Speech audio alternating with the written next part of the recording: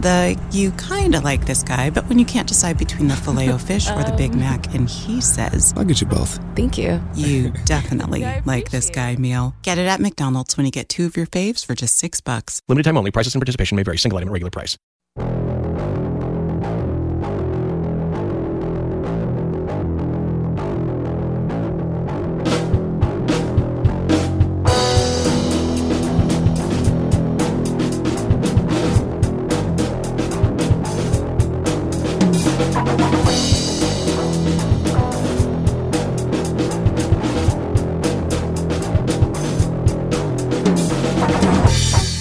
Welcome to Watching Dead, the officially unofficial podcast for The Walking Dead on AMC. I'm Jim.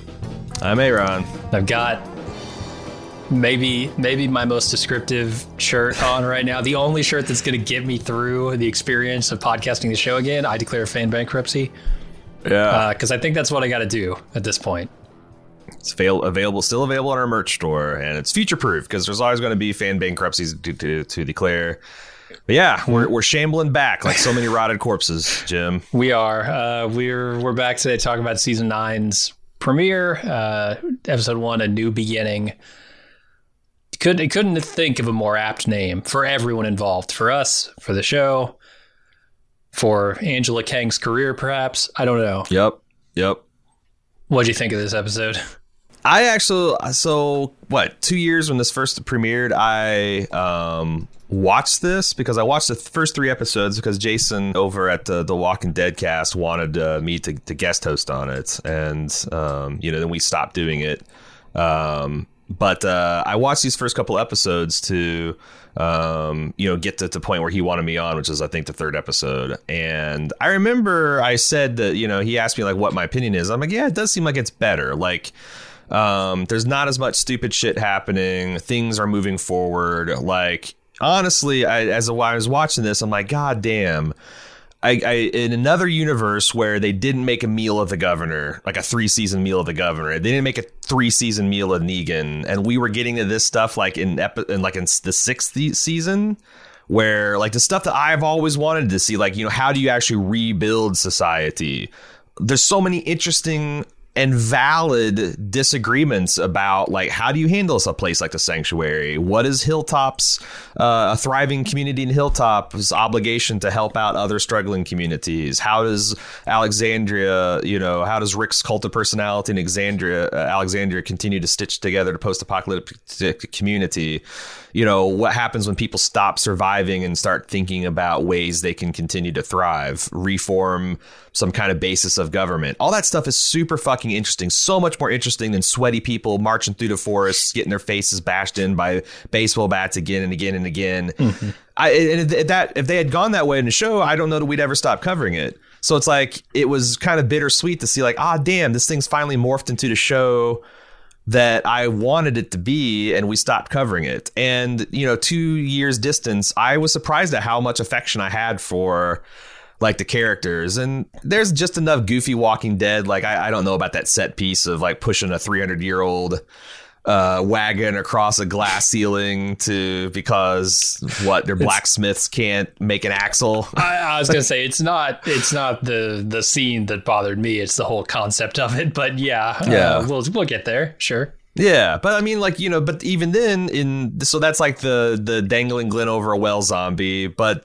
the purpose of them actually being there, getting the seed bank, was actually really smart. And like, using libraries and museums to kind of like, figure out how to do some of this stuff. If you don't, have a working copy of something that you can copy, like that stuff seems sound and smart. And I liked it. I liked seeing these characters that I'd known so well, being able to do kind of smart things and work together. It was kind of a treat, honestly. Mostly positive on the balance. What do you think, Jim? Oh, I fired up the episode and I hit pause because I wasn't quite ready to start taking my notes yet. Mentally, emotionally, all of it. Right. Had to really brace yourself. I did. And I looked down the bottom right corner and I saw it was 58 minutes long. And I thought, oh, shit, that's without commercial breaks. And my heart just sank. And I thought, oh, God, what am I in for? And winning me over was always going to be an uphill battle. But I think they mostly did it. Like you, I don't have any huge objections to this episode, and I think actually it's setting up a lot of what you mentioned as really interesting tension between the communities. All that stuff with Maggie and Gregory, I thought was, maybe it's tough to build anything firm off the shaky legacy and foundation of this show.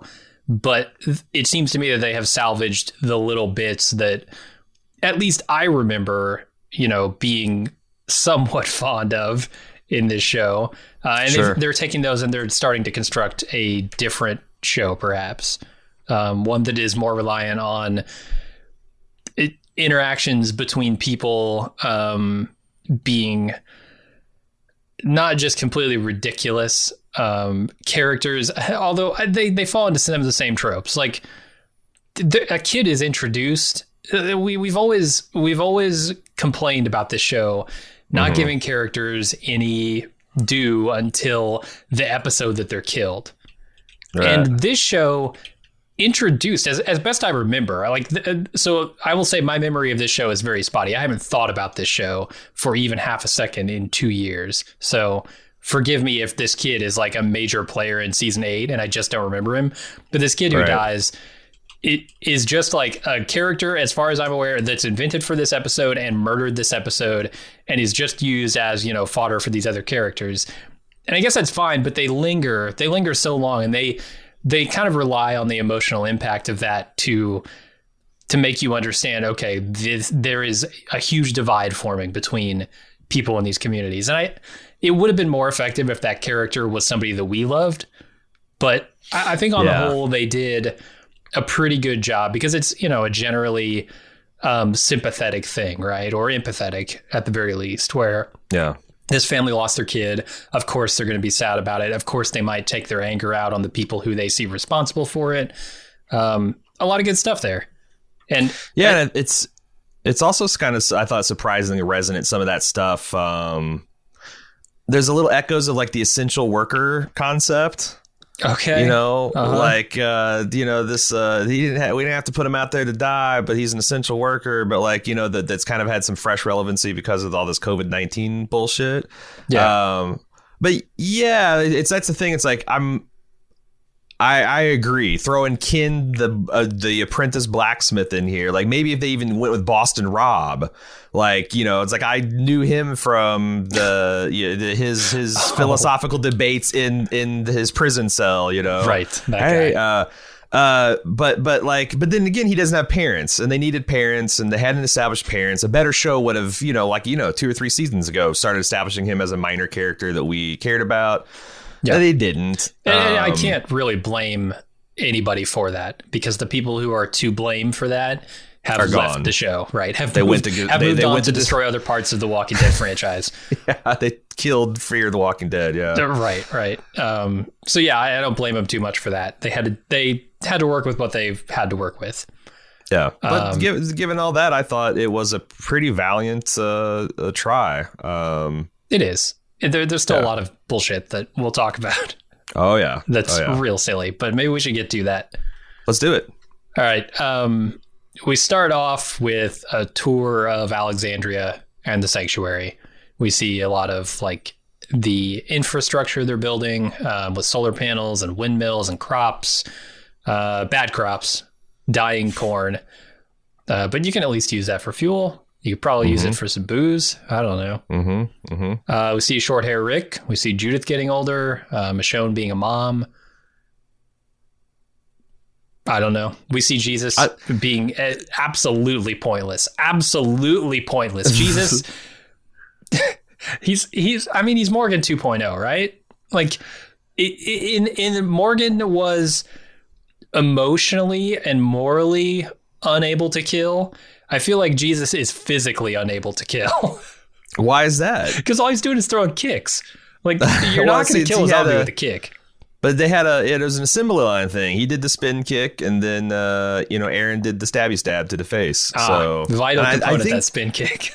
I think maybe they're building that into. I can't remember Jesus' sexual orientation, if they left that vague. But I wonder if they're building some kind of relationship there between him and Aaron. Yeah, because I'm rooting for Aaron. You know, like later on, Michonne and Rick talk about how like they've lost so much and they deserve a win.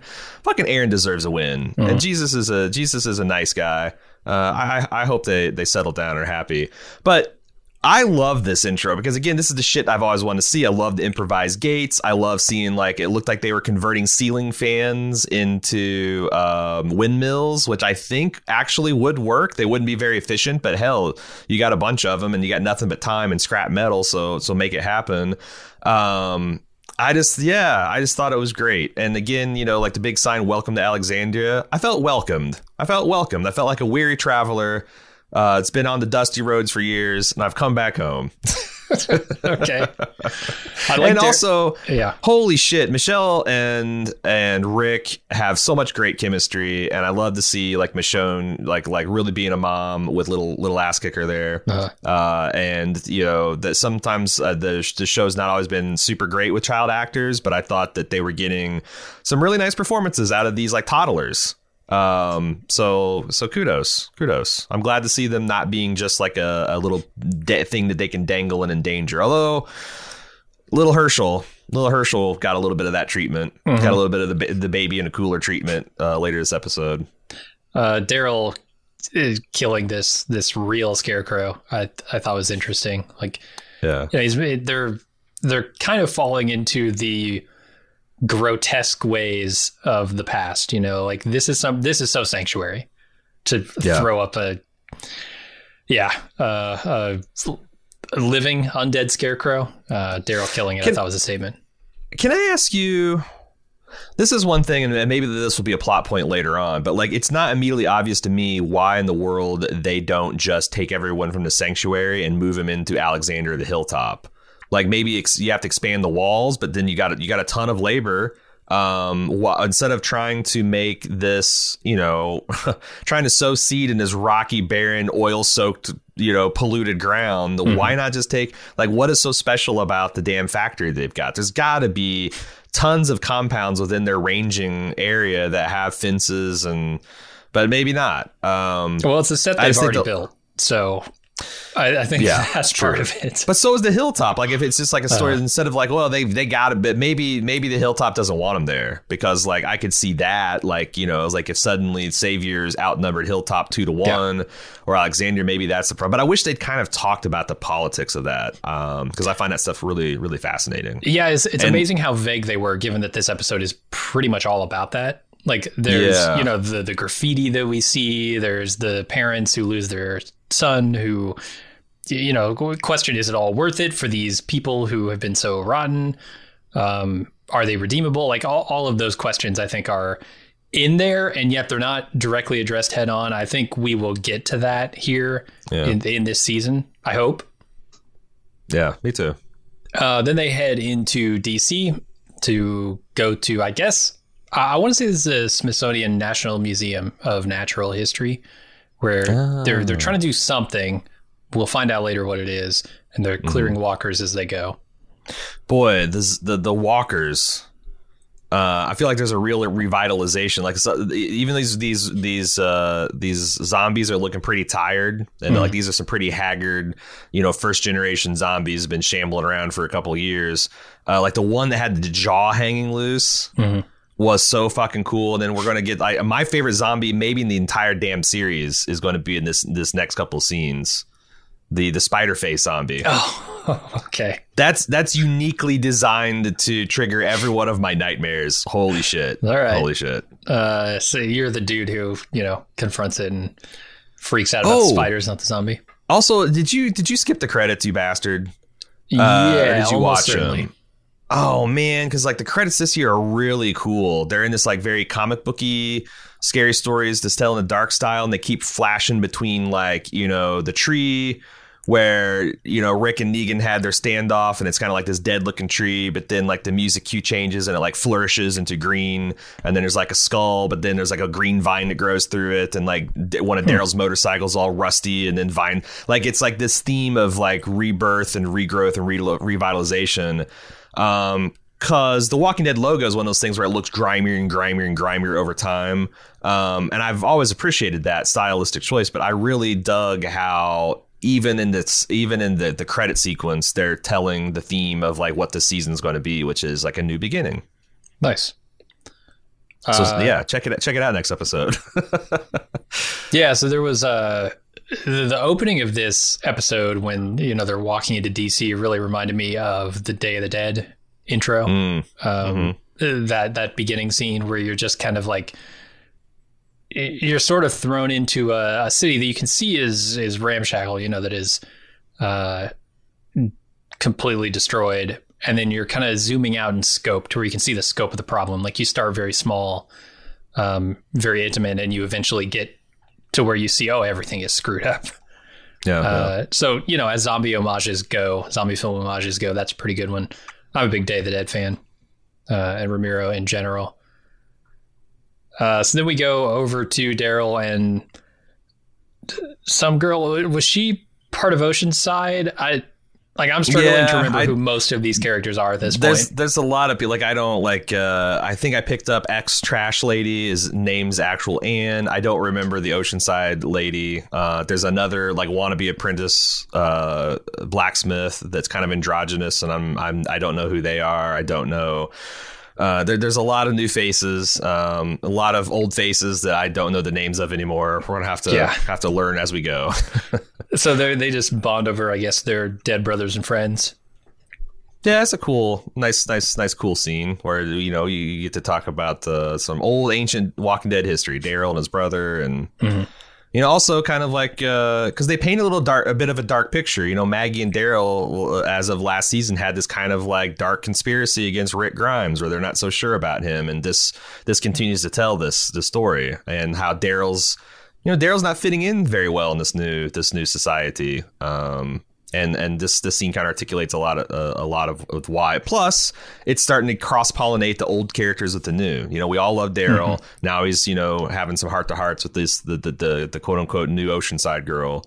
Yeah, and still with Carol, like maybe more like heart-to-heart with Carol than I've seen in a long time with him. So that was cool later in this episode. I just want to get some things straight. We point out flawed scientific basis for things when we see them, and there's a scene with Gabriel and somebody else. I can't remember. Maybe it's Trash Girl, Rosita. Trash Girl. I genuinely did not recognize Jadis. I genuinely did not recognize her. I know she was like, her name. Shit, sub Romulan Commander Jadis. Yeah, I remember it now. Yeah, I did not recognize her. So when she was doing all the things, and I read somebody talking about her, I was like, what are you talking? Oh shit, that's Jadis. Yeah. She's art appreciator. Isn't covered in trash.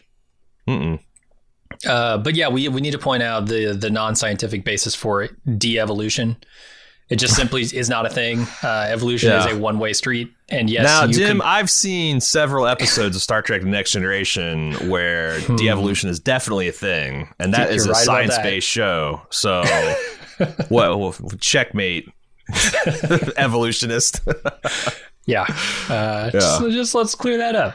Let's it's so funny because like at first I thought like the show shows the progress of man, which is it's also kind of not super scientific. The idea of evolution is like it got some kind of goal it's shooting for, and it's always going to be more and more complex. Right. And then you had the zombie coming in and walking backwards, and I'm like, that's actually a pretty clever fucking commentary. And then Gabriel comes in and kills it and murders it, and it like gets propped up at the end of the exhibit and I'm like, oh man, they're gonna fucking really bang it home. But then the two characters having that kind of cute back and forth, and remembering that Jadis was kind of like at all else like a modern art fan. Like I thought it won me back over to thinking it was cute again. And Jadis also had a bit of a de-evolution herself, if you want to call it that. She went from upstanding citizen to trash person. Yeah. So she might again be intimately familiar with evolution.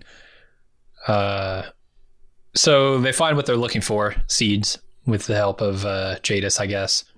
I'm disappointed to see that it's all sorghum and barley, though, because they already have so much of it. It's heirloom sorghum though. Yeah, it's true. What the fuck is heirloom? What is an heirloom tomato? So what does that even heirloom mean? just means it's not been modified. It's not been crossbred with other things, and it's not been genetically modified. So it's shittier.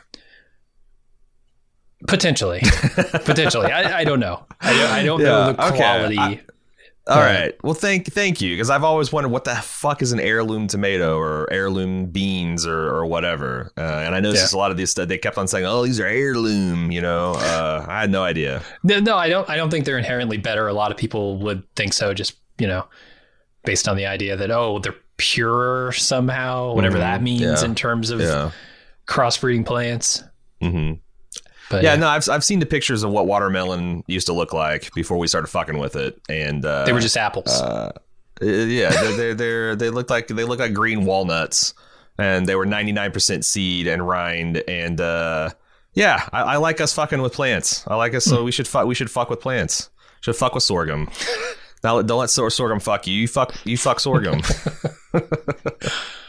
Then Maggie's talking with Carol and Michonne about her changed relationship with Gregory and the new status of their governmental systems, which, boy, she couldn't be any more wrong about all this. I thought that she was appropriately skeptical. And I love the fact that, like, fucking Gregory, man, he's the guy that would call for an election that would reconfirm that everyone hates him. Mm-hmm. And then I also like Carol kind of like jokingly refers like, yeah, meanwhile, I'm living with a king. And it's like, man, that's a lot of competing political philosophies. Like, what is it going to look like if Ezekiel ever becomes an unpopular king? Also, it's also wild that like he has remained this high degree of popularity, even though the kingdom like lost nearly every one of their fighters of note. Although I guess, like that's patriotism, right? Like the kingdom sacrificed and they won the war. And, but it's like, why wouldn't Ezekiel just call an election and be like, hey, yo, is everybody cool with me being king? Yeah. OK, I'm still king. Like a Queen Amidala from Star Wars kind of thing. Elected royal position.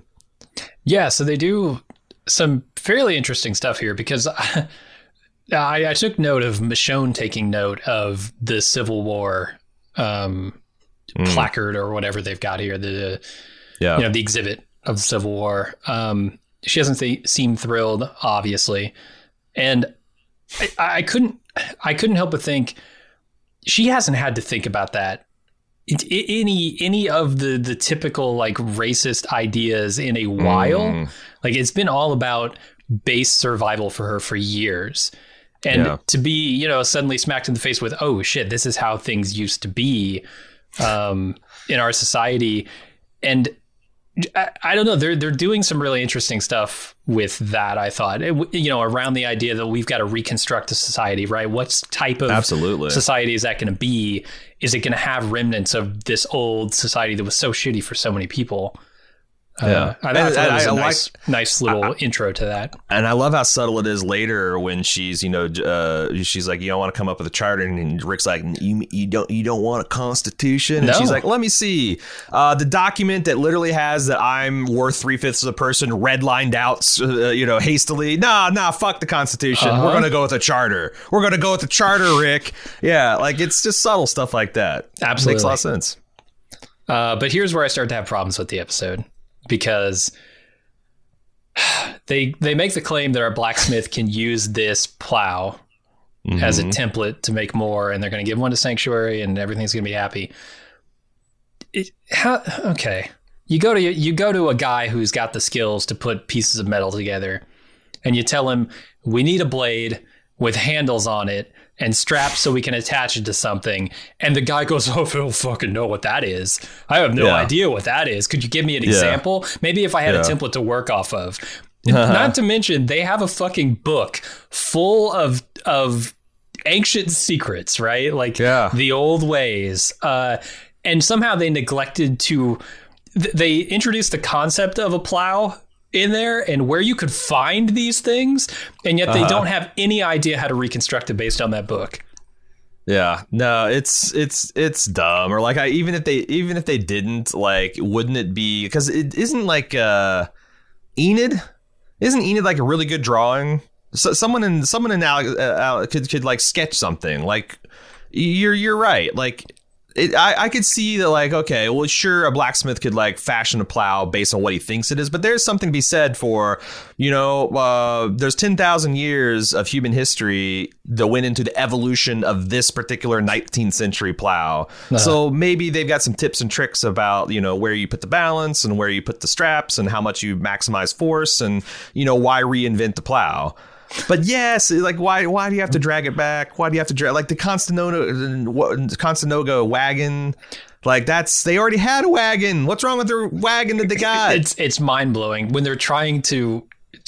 Let's move on to the next scene here. They try to get a bunch of rotted wood and centuries old rusted metal down the main staircase of this museum, and of course, the Tiger King falls right through the glass floor.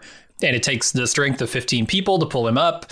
And when he does, he gets a kiss from Carol as a reward for his idiocy. I honestly didn't remember Tiger King's name. I thought it was Elijah for a while, but I guess it's Ezekiel. I think it's Ezekiel. Well, see, I forgot Gabriel's name until you just mentioned it. I was calling he's the one-eyed priest in my notes.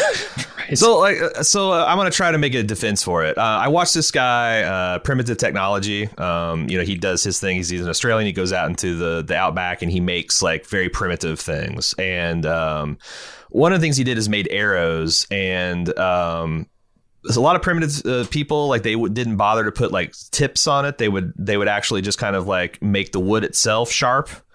And there's a lot of evidence that like these ancient peoples used fire. They burned the tips in fire. And for a long time, scientists and paleontologists thought that was because, fire makes it like hardened, which is true. But also when people actually started putting this to the test, they found it was making it very brittle. So it's actually inferior to just sharpening a stick.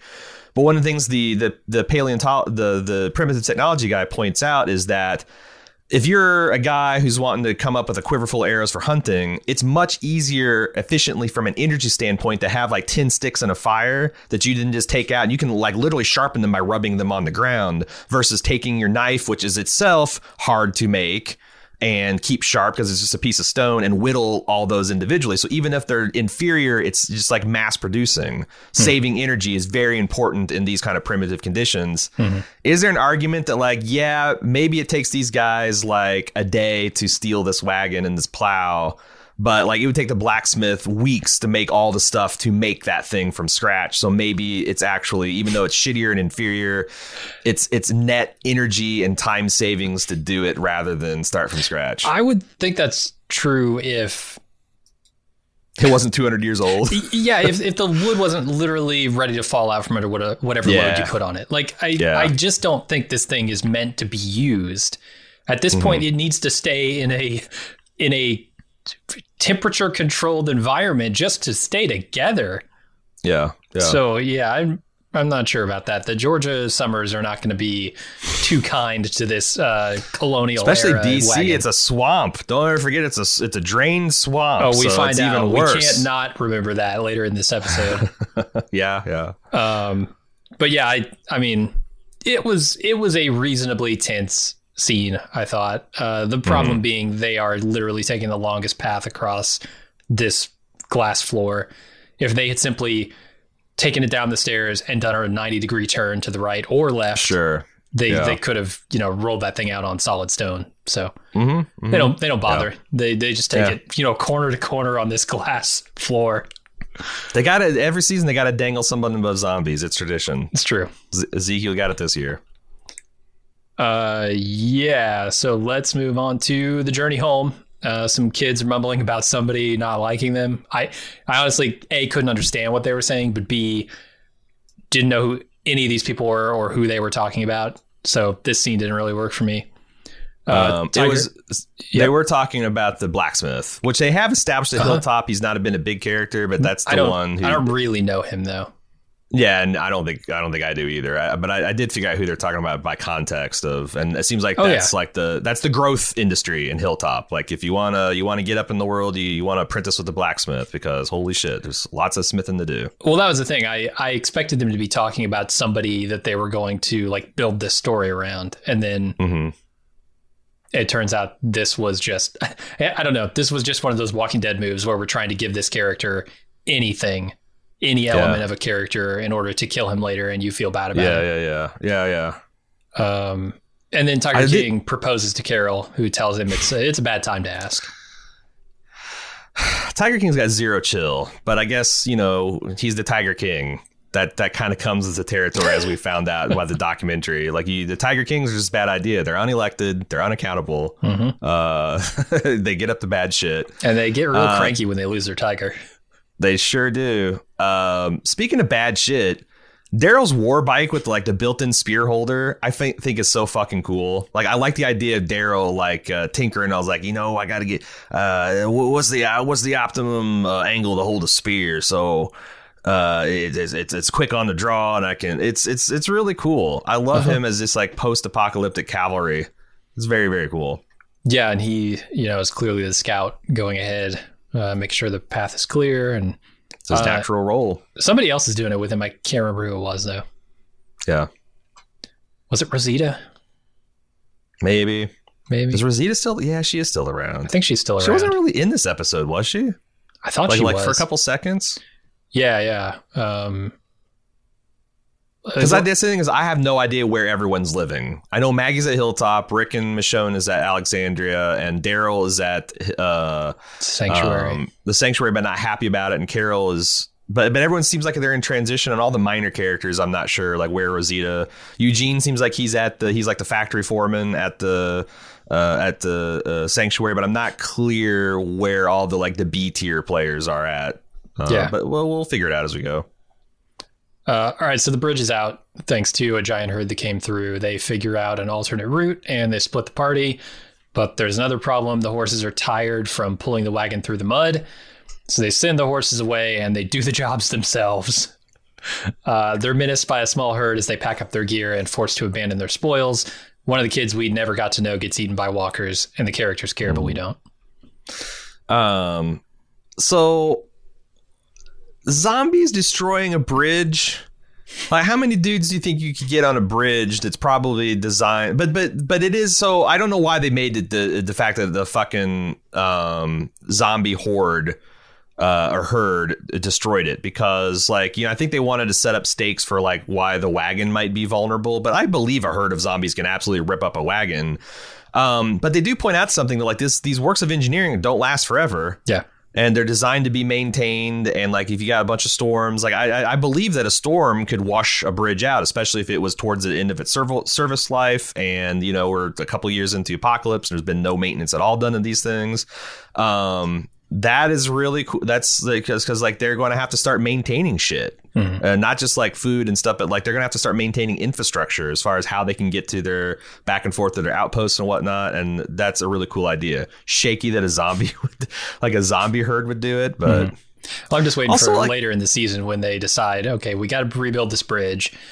And they have a 2-for-1 opportunity here. In that episode, they're going to set up a character who doesn't know how to swim. And that character is going to get dangled over the edge of the bridge while the zombies are attacking the people who are building the bridge again. And that character is going to go in the water. That character is going to die. And some other character is going to have to like jump in, save them. They're going to get flushed away and they're never going to be seen again. It's going to be a Heath situation. They're going to be waving a key card as they right. Remember the key card. Yeah, man, we're gonna eat massive crow, and when 907 Heath comes bopping up with that key card, and it's gonna be the key to the future. Too late, man. They're so far past that key card. Nah, Angela, she's seen all the episodes. She's gonna bring it back. She remembers Heath. I just can't imagine what a key card would do for anybody at this point, but yeah. Who knows? What do you think of Daryl's double knife zombie style fighting? I thought that was kind of cool. Yeah, I mean, Daryl's the action hero. Wildcat style. It's good stuff. Yeah, gonna get the zombies. I appreciated the nostril close up in this shot. Just shoot right up the nose. That's what I like to see. Especially as the character's dying, it's their final moment, and all I can think is, God, they're shooting right up that poor kid's nose. That's what you want. And I agree with you. I didn't give a shit about Ken and his death. But I really liked the the other characters getting to like take that moment, because that tells in storytelling that unlike previous seasons, like death has become a moment again. Like they've gotten so good at surviving and kind of thriving that like it's not an everyday occurrence that someone dies anymore. And now this character, and it's like a real blow. And man, I wish some of the other characters from previous seasons had gotten this kind of moment. Yeah, like a Denise or somebody, you know. Yeah, somebody. A couple people along the way we've lost. Maybe didn't get a lot of fanfare.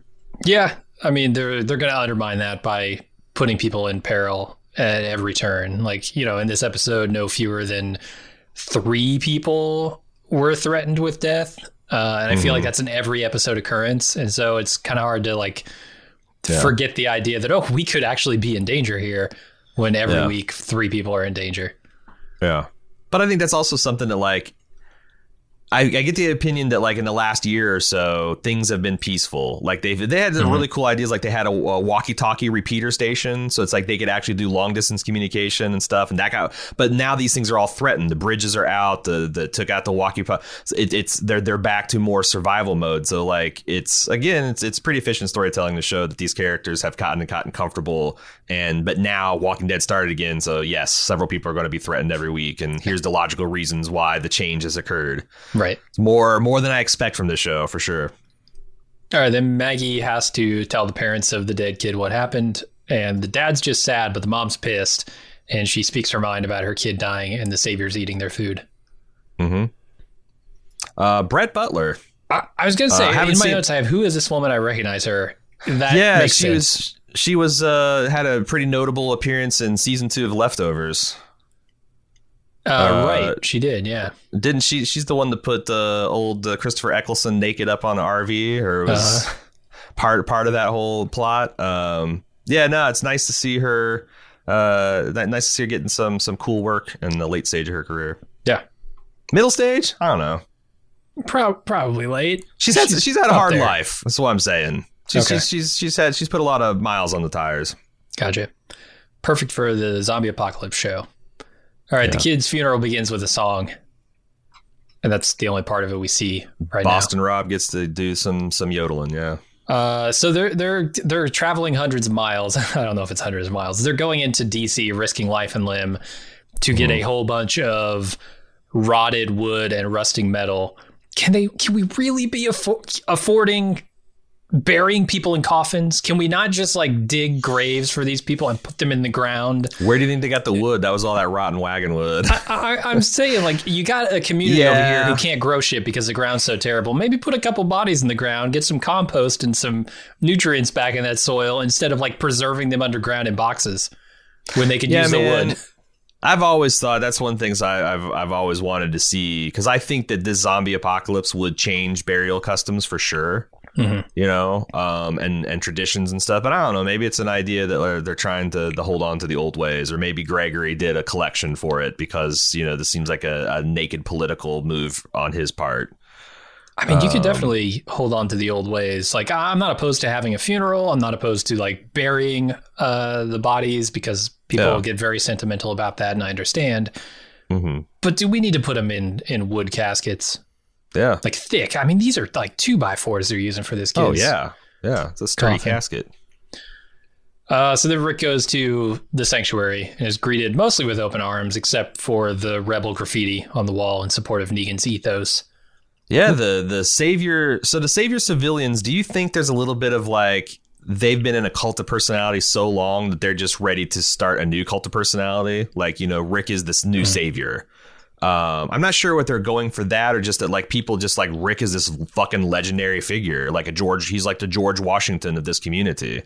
And, you know, like George Washington, from my readings of history, didn't necessarily campaign to be like, you know, this larger than life figure that everyone respected. He just kind of got that naturally and kind of uncomfortable about it. But I kind of buy that. But then also there's a couple of, you know, Neganites that, you know, to the privileged class, equality feels like oppression, and they're being oppressed because they don't have the Negan women room to take advantage of, and all the perks of being one of Negan's henchmen. It seems like they're the ones probably organizing this. And Daryl has no idea how to fight against this. No, he doesn't. So you bring up an interesting point, about I guess the people who are willing to just sort of fall in line behind Rick, who, were under Negan's thumb for so long. I feel like, say what you want about Negan, he was a strong leader,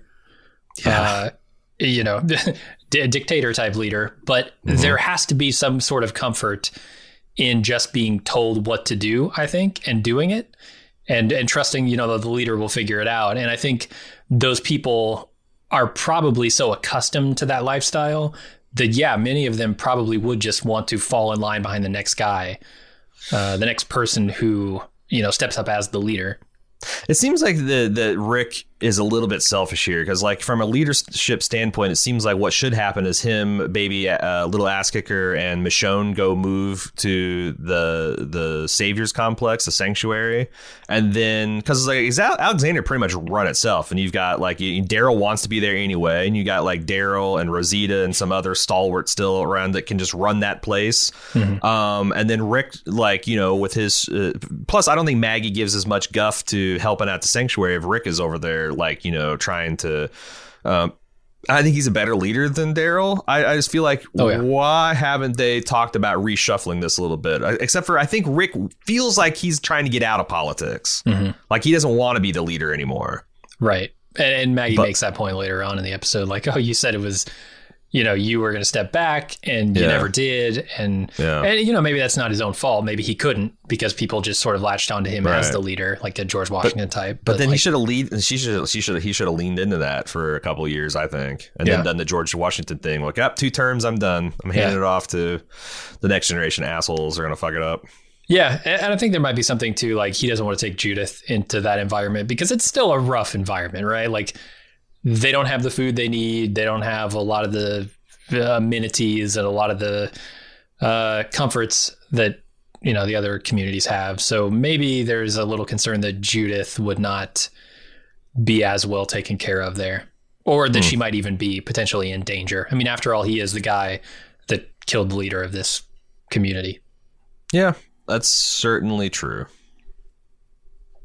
So we go back to the funeral. And Gregory delivers a speech about the kid and says he's grateful to still be here, essentially. So he's not a fighter. He's an essential worker. Maggie should have had more personal zombie protection equipment. She knew the zombie threat was still out there, and he sent him out there with heavy denim, leather jacket, boots. We know the formula. We know what works.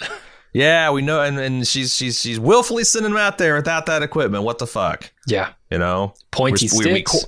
We quarantined their blacksmiths because our government was supposed to take advantage of the opportunity to beef up our defenses, and they did nothing. Like, I'm on Team Gregory. Fuck Maggie. Vote her out next cycle. Oh God.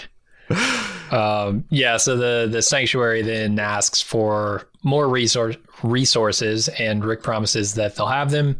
And then Daryl takes Rick aside and says he no longer wants to lead the sanctuary. He lays out the infrastructural challenges he's facing and says he wants to go to Hilltop. Rick tries to talk him into coming to Alexandria, but Daryl is not interested. I love Daryl's like, Rick's like, hey, we got some exciting new heirloom sorghum. And Daryl's like, man, it's going to fail. This is a goddamn factory, man. Nothing grows here. Like, I just love how, like, he's just telling it like it is. And it makes a lot of sense. Yeah. Like, you're trying to grow crops on an EPA Superfund site. What the hell? That's not going to work. Sowing it on black, like, that's a problem. You're trying to grow corn on blacktop, man. Ain't gonna work. Yeah, and to his credit, he acknowledges the challenges and the problems, and he goes to Maggie later on and tries to get some of those things paved over. But they can only give so much, and I think Maggie's at the end of her rope after events of this episode. For sure. So Gregory tries to ingratiate himself with the family of the dead boy by offering an alcoholic's wife some booze in his presence. And she drinks up, maybe a little too much. She's taken to bed so she can sleep. And Gregory offers to sit and chat with her husband. Gregory is just every move he makes is so fucking obvious. And it's a miracle that the Hilltop didn't throw him over long before Maggie Green darkened their door. Yeah. I'm with you. And the thing is I was worried the whole time, like, oh God, this is going to set up a whole plot about like Maggie, what to do. It's going to be 8 episodes. And then I was pleasantly surprised that none of that shit happened. And we've already been through that is the worst part. Like if you had done this again this season, it's too much. Like how many tries, how many chances can you give Gregory? It's the Angela Kang regime. It's everything's brand new. It's morning. It's morning in The Walking Dead.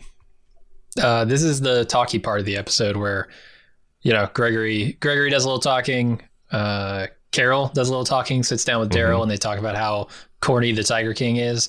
And then she offers to take over the sanctuary for him, putting some distance between her and who I'm going to dub now as the Marriage King.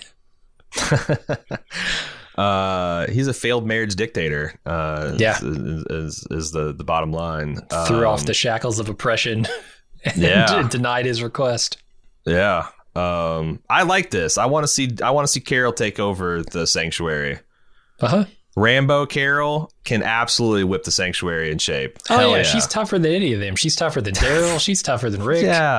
Yeah. Anybody the sanctuary's got. Yeah. But yeah, I got a couple of good scenes between Carol and Daryl. Also that old Daryl Carol chemistry. I thought like, man, it's like, is this the longest running will they won't they? Because I kind of like written Daryl off as a kind of like an asexual type figure. That was back in like season 4, wasn't it? Yeah, and then but there was like when he found out that Ezekiel proposed to him, he's like, what? Huh? What? And but it's like, is that like, he doesn't think like Ezekiel's good enough for his mom? Is that because he still like has a little kind of covert feelings and they snuggle up at the end?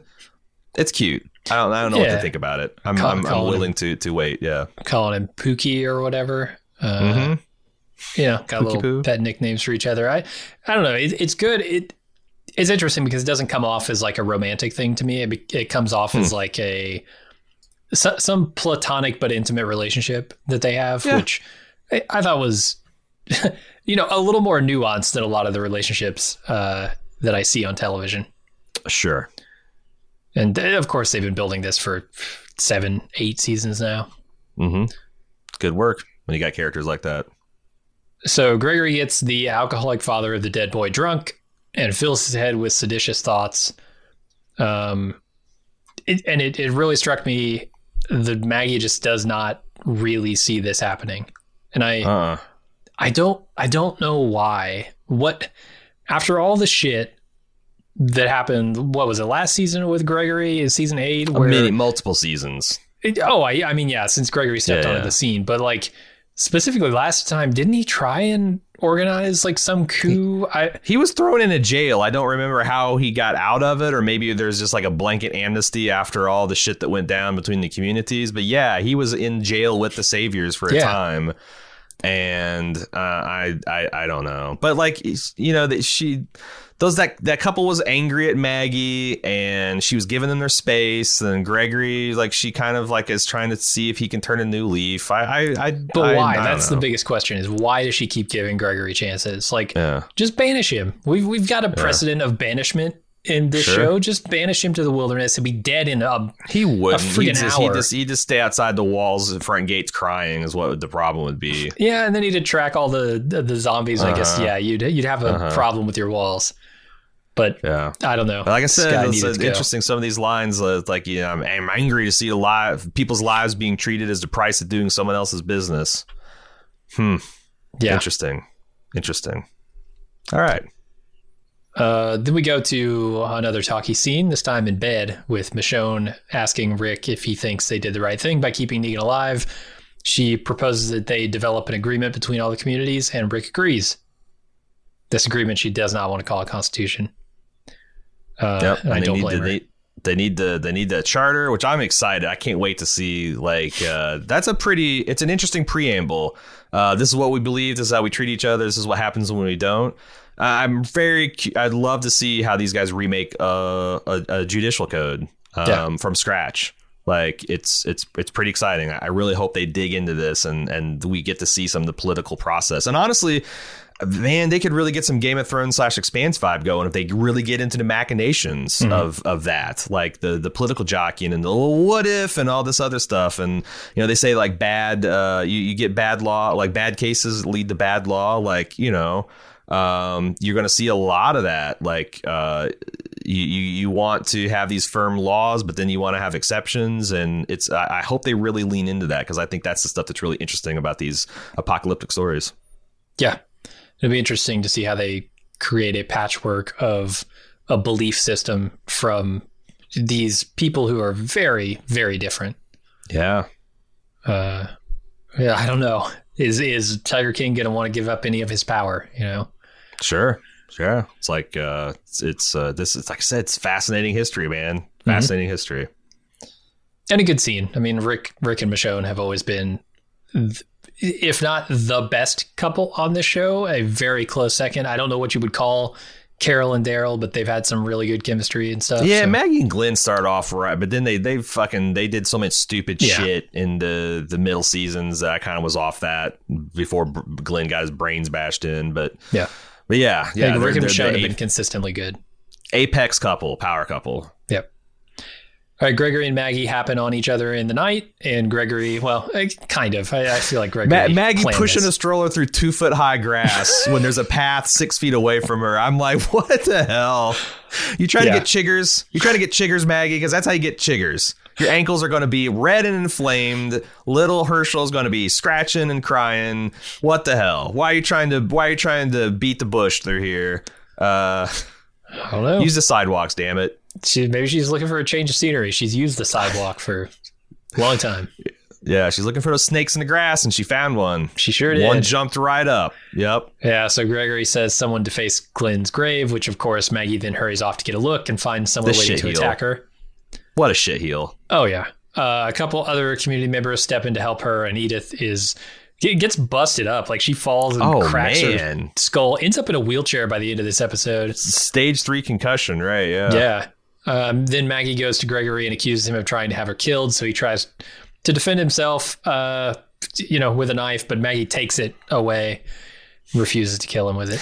I love her line delivery of he's like, I built this place. She's like, you can't even murder a person, right? And then and you're too chicken shit to do yourself. And when he finally does, like, because I'm like, when he pulled the knife, I'm like, there's no way he takes out Maggie Green. She's just going to whip his ass. And she did. It was great. It was great. And I like that she doesn't kill him here, because the public, you could see an execution in the dark all alone. Oh, yeah. Being a fitting way for Gregory to go, but B, being very divisive in the community. Like, you did this under the cloak of night. You didn't tell anyone. Why did it happen? Are we to believe you when you tell us why it happened? The grieving parents are central figures in this drama, and what are they going to say? Like, no, Maggie's fucking smart. Herschel did not raise a fool. Before the apocalypse, after the apocalypse, she's shining like a gem. Mm-hmm. I like Maggie. So then Carol says goodbye to the Tiger King. Should have beefed up the PPZE, but Yeah, right. But Carol says goodbye to the Tiger King as she leaves for the sanctuary, and it seems he's okay with moving at her speed. Which it seems like he's always been okay with that. Yeah, except for when he decides he wants to move in with her and propose marriage. And, it's like, that's one reason she's running away, dude. Because you won't fucking... she asked you one thing, don't propose marriage to me. And you did it. And especially under a life and death circumstance. It seems like... Mm-hmm. It's like someone says, hey, I don't ever want a surprise birthday party, especially if I were to survive stage 4 breast cancer and just get out of chemo. And then you pop the question to him right as they get out of the cancer ward. It's like, yeah, I just told you not to do that. Come on, Ezekiel. Yeah, everybody's taking it with remarkably good humor, though. Like, I don't know how to feel about it, because Carol doesn't seem overly bothered by the proposal, right? It's like, she doesn't get angry about it. She's just like, yeah. We talked about this. It's not going to happen right now. But, it's super cute when he calls her Lady Carol. I fucking love it. It's so good. It's so stupid, but so good, too. Oh, yeah. And she kind of she sees it, too. Like, she rolls her eyes, but also it's like she kind of likes being called Lady Carol. So Daryl's escorted to the hilltop by Rick and Michonne, who find Maggie waiting for them with a few cuts and bruises. They don't really discuss what happened, which I assume means... Rick doesn't know what happened there. Oh, unless they discussed it off screen. Well, so Rick came there as with an agenda, and I don't think but she has got a busted up face. Like, I think you're supposed to understand that when she gives the, you said you'd soon be following me. That didn't happen because I wasn't one to follow. But now that changes now. Like, you're supposed to believe that she then like tells him, hey, this is the way it's going to be on the hilltop. But it doesn't make sense that Rick would just kind of like go up, bounce, little Herschel on his knee and just say nothing about her face being busted up and the cut on her face and all that kind of stuff. Yeah. But, which makes me think maybe they talked about it over the walkie or something. Like Rick already knew about it coming to this place. And I don't really need them to belabor that. Like, we know and Rick knows, and he's there at the execution. So I guess I just wish it was clearer whether or not Rick did know. But yeah, he plays with Herschel and asks her to visit Alexandria, and she refuses and asks what else he came here for. So Rick asks her for help fixing the bridge. She offers. Well, she doesn't refuse. She says, yeah, but they need to supply all the labor and fuel. That seems well, no. fair. So she initially refuses, and then Rick is like, right. We need help fixing the bridge. And then this is when Maggie sort of like realizes that she is going to use the leverage she's had all along. To get something and stop being, what Rick describes as generous. She's officially over being generous, specifically with Negan's people. Yeah, and I think that's entirely fair. Like, if they provide, we'll provide all the material and the food, but they need to do all the manpower. And that give us seems all like their a pretty fuel. What? Yeah. What the fuck do they know? Like, what? That seems that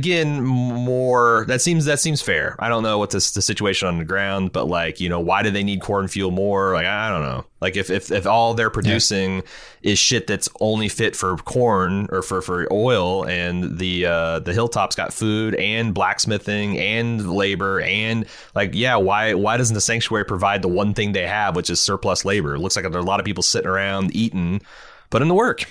Mm-hmm.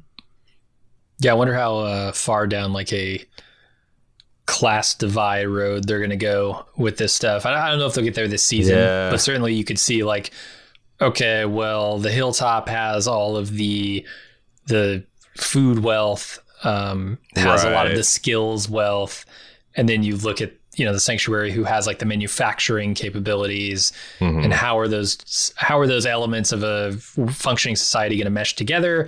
Who gets to benefit from that? Like, so many interesting questions they're setting up here.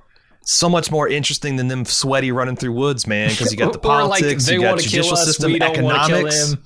Yeah, like economics. Like, is a bushel of tomatoes worth a gallon of ethanol? Fair question. How is 100 hours of manual labor worth a wagon full of beef? Like, that's one of the things we invented markets to kind of adjudicate. Are they going to have some kind of functional market? Is Maggie Green going to be like a Wall Street shark? Yeah, she gets a black shot. Manipulating the price of sorghum. Yeah, she gets a blackboard that has shares of sorghum and shares of pig iron, and she's going to be erasing them at night and jacking them. What the hell? Yeah, man, can't wait. Sorghum's really down this week, but rotted wagon wheels, they're way up. Yeah, the blacksmith feels like Maggie wants a monocle. We need to go back to the museum and get plans for a monocle because Maggie needs one and a top hat. Apparently, if anybody's going to get a monocle, it's going to be Gabriel, right? Over his bad eye. It gives me an air of sophistication. What can I say? Yeah. So then Maggie has Gregory hanged in front of several children. Accidentally. Yeah. Fuck, Michonne's going to stop it. Oh my God. Well, also, has Laurie risen from the grave and babysitting these children? Oh, yeah. Did every adult come out to see this execution? Did no one stay and watch the children in a post-apocalyptic zombie-infested world? What the fuck? Children sneak out. It's what they do. Gabriel needs to come and banish the ghost of Laurie. Like, he needs to sling some holy water, power Christ, whatever it takes, because this can't stand. Yeah. I'm not going to be having 6-year-olds wandering out in a zombie apocalypse. Get a fucking babysitter. Absolutely. That's marry apocalyptic Poppins needs to come in blowing on a foul wind. Anyway, yeah, that's the episode. Yeah. And we're recording these a little bit in advance because we wanted to get a little bit ahead on the schedule, so we would know that we could do this kind of off-season coverage without any troubles. So we don't have any feedback, of course, but I think we'll probably be considering feedback maybe at the half-season mark. We can just do like open up the mailbag and check it out. So if you want to send that in, it's walkingdead@baldmove.com. And at the very least, we're going to be doing, feedback when we get to the season 11 coverage. I guess, are we going to start with the season 10 finale that hasn't aired yet? I don't know if you guys are aware of this, but we're recording this during our own mini apocalypse here. Yeah. I've got my full on apocalypse hair going. Me too. I don't know what the plan is for our coverage. We haven't really talked about that finale of season 10 yet. Well, our plan is we're going to do season 9, and then we're going to see how it goes. And then we'll come up with a plan for season 10. We'll see how that goes. And then are you committing to season 11 coverage? I mean, I don't know that I can commit to that because it's 2 seasons out, but like that's going to be the next thing that's airing that's current for people listening to this. So like, yeah. I don't know. Yeah, we'll see. We'll see how far we get if we catch up, because it would be kind of cool to be able to do, the season 10 finale live if we wanted to do that kind of thing. But I have no idea. Like it's everything's up in the air. Like everything's trying to reopen right now, but we'll see what people's stomach is when the zombies start getting people, because we don't have any PZPE. Like there's not nearly enough, and I think people are going to get zombied, and it's tragic. So we'll see. We'll see what happens. But I can promise we'll be back next week with episode 2. And I can't wait to see like if and when the wheels are going to fall off this rotten Constantinoga wagon. But we'll see. Yeah. All right. Well, until then, I'm Aaron. And I'm Jim. See you later.